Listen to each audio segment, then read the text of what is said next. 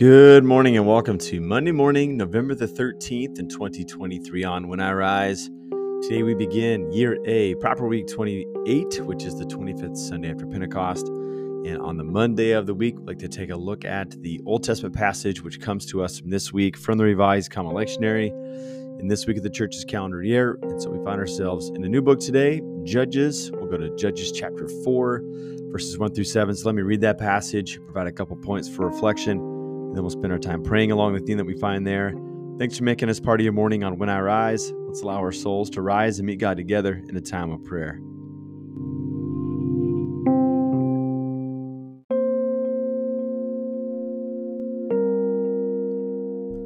Judges chapter 4, verses 1 through 7. Again, the Israelites did evil in the eyes of the Lord, now that Ehud was dead. So the Lord sold them into the hands of Jabin, king of Canaan, who reigned in Hazor. Sisera, the commander of his army, was based in Horosheth Hagoyim, because he had 900 chariots fitted with iron and had cruelly oppressed the Israelites for 20 years. They cried to the Lord for help. Now Deborah, a prophet, the wife of Lapidoth, was leading Israel at the time. She held court under the palm of Deborah between Ramah and Bethel in the hill country of Ephraim. And the Israelites went up to her to have their disputes decided. She sent for Barak, son of Abinoam, from Kadesh in Naphtali, and said to him, "The Lord, the God of Israel, commands you, go take with you 10,000 men of Naphtali and Zebulun and lead them over to Mount Tabor. I will send Sisera, the commander of Jabin's army, with his chariots and his troops, to the Kishon River and give him into your hands." This is a word of God for us.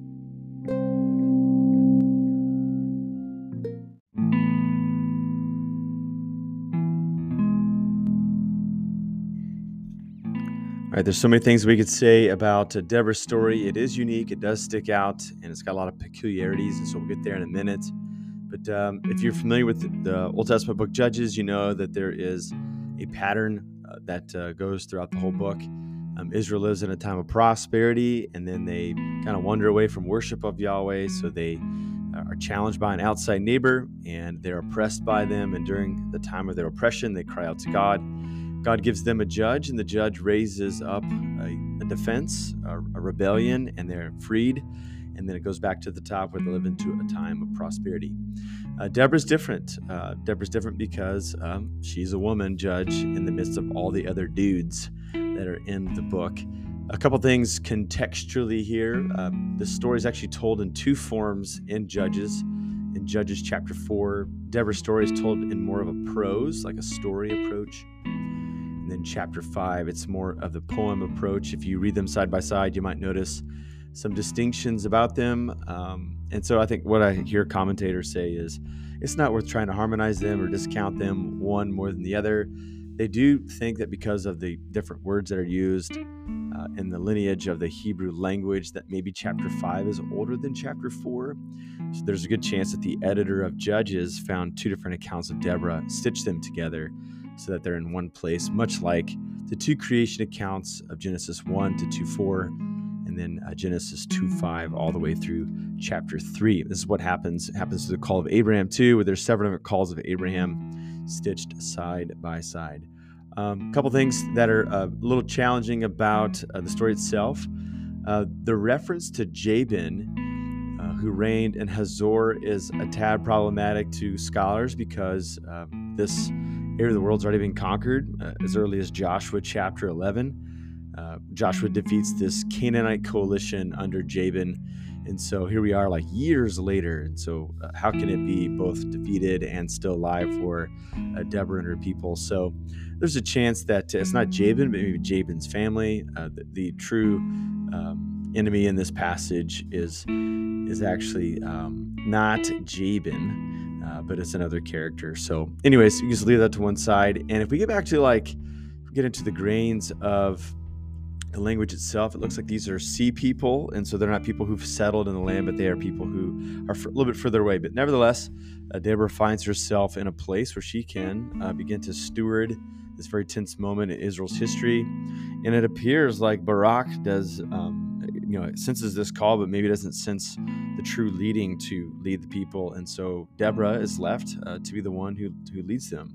And this is strange because women aren't really highly favored and prized in this culture, particularly this early in the story.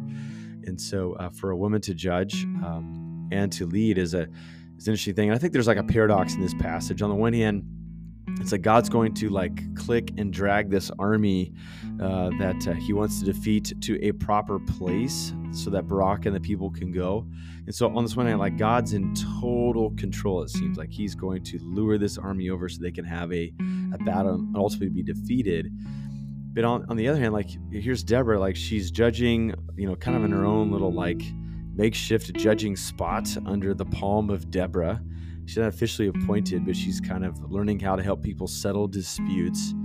And they don't typically use women in this culture. And so whereas like one part of the story is like God's going to be sovereign over this and like lead this army towards this direction so they can be defeated, it's almost like God like just needs to find who's ever available at the same time. And so maybe what philosophers say is that we see both the strength of God and I'm putting this in quotation marks for those who might be triggered by it, but the weakness of God. And just be reminded that Paul made this philosophical comment in point in the New Testament. We talks about God's weakness is stronger than people's strength. And so there's a sense where God, even though God rules over his people, he governs over the heavens and the earth, God is also set up to where he's looking for co-laborers and vice regents with him who will serve with him. And so on this occasion, there's like a mold been broken, and Deborah is the one who steps forward. And because of that, God's people are delivered and they are set free. And I think that we could see this as a pattern today. So as we like read these ancient scriptures, we say, hey, how does this like help me in like a 21st century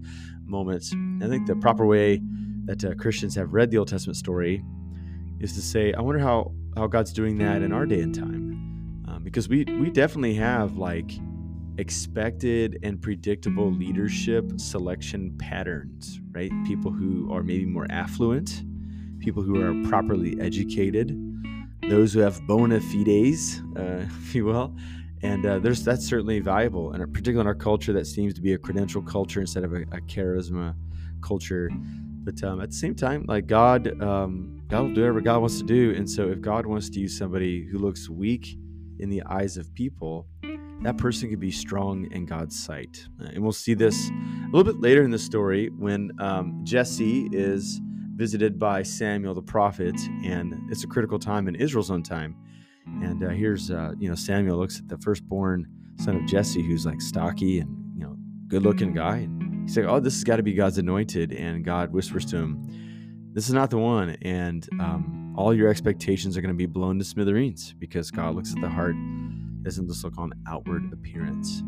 And so I just wonder, like, if you and I stumble into a room today, and it's a room where someone needs to lead, who we might expect is going to lead it, and might be could we be surprised? Could we have our eyes open, our minds open to not just the person that we expect, but maybe the exact opposite of who we expect might actually be the person who might be best situated for this given circumstance.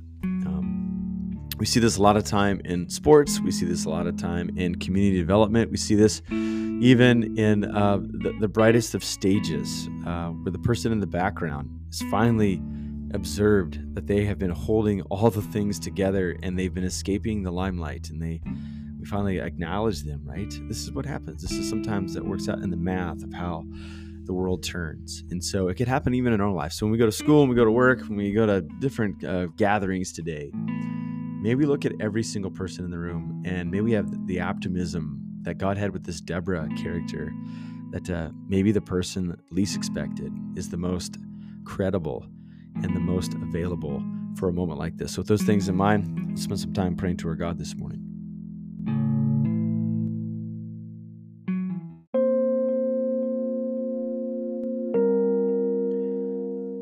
Father, Son, and Holy Spirit, we thank you that you use all people, you include us, and even though we were wandering strangers, getting further and further away from you, God, you chased us down, you showed us grace, you brought us into your family, and you've given us gifts by your Holy Spirit for ministry and interests and passions to change the world.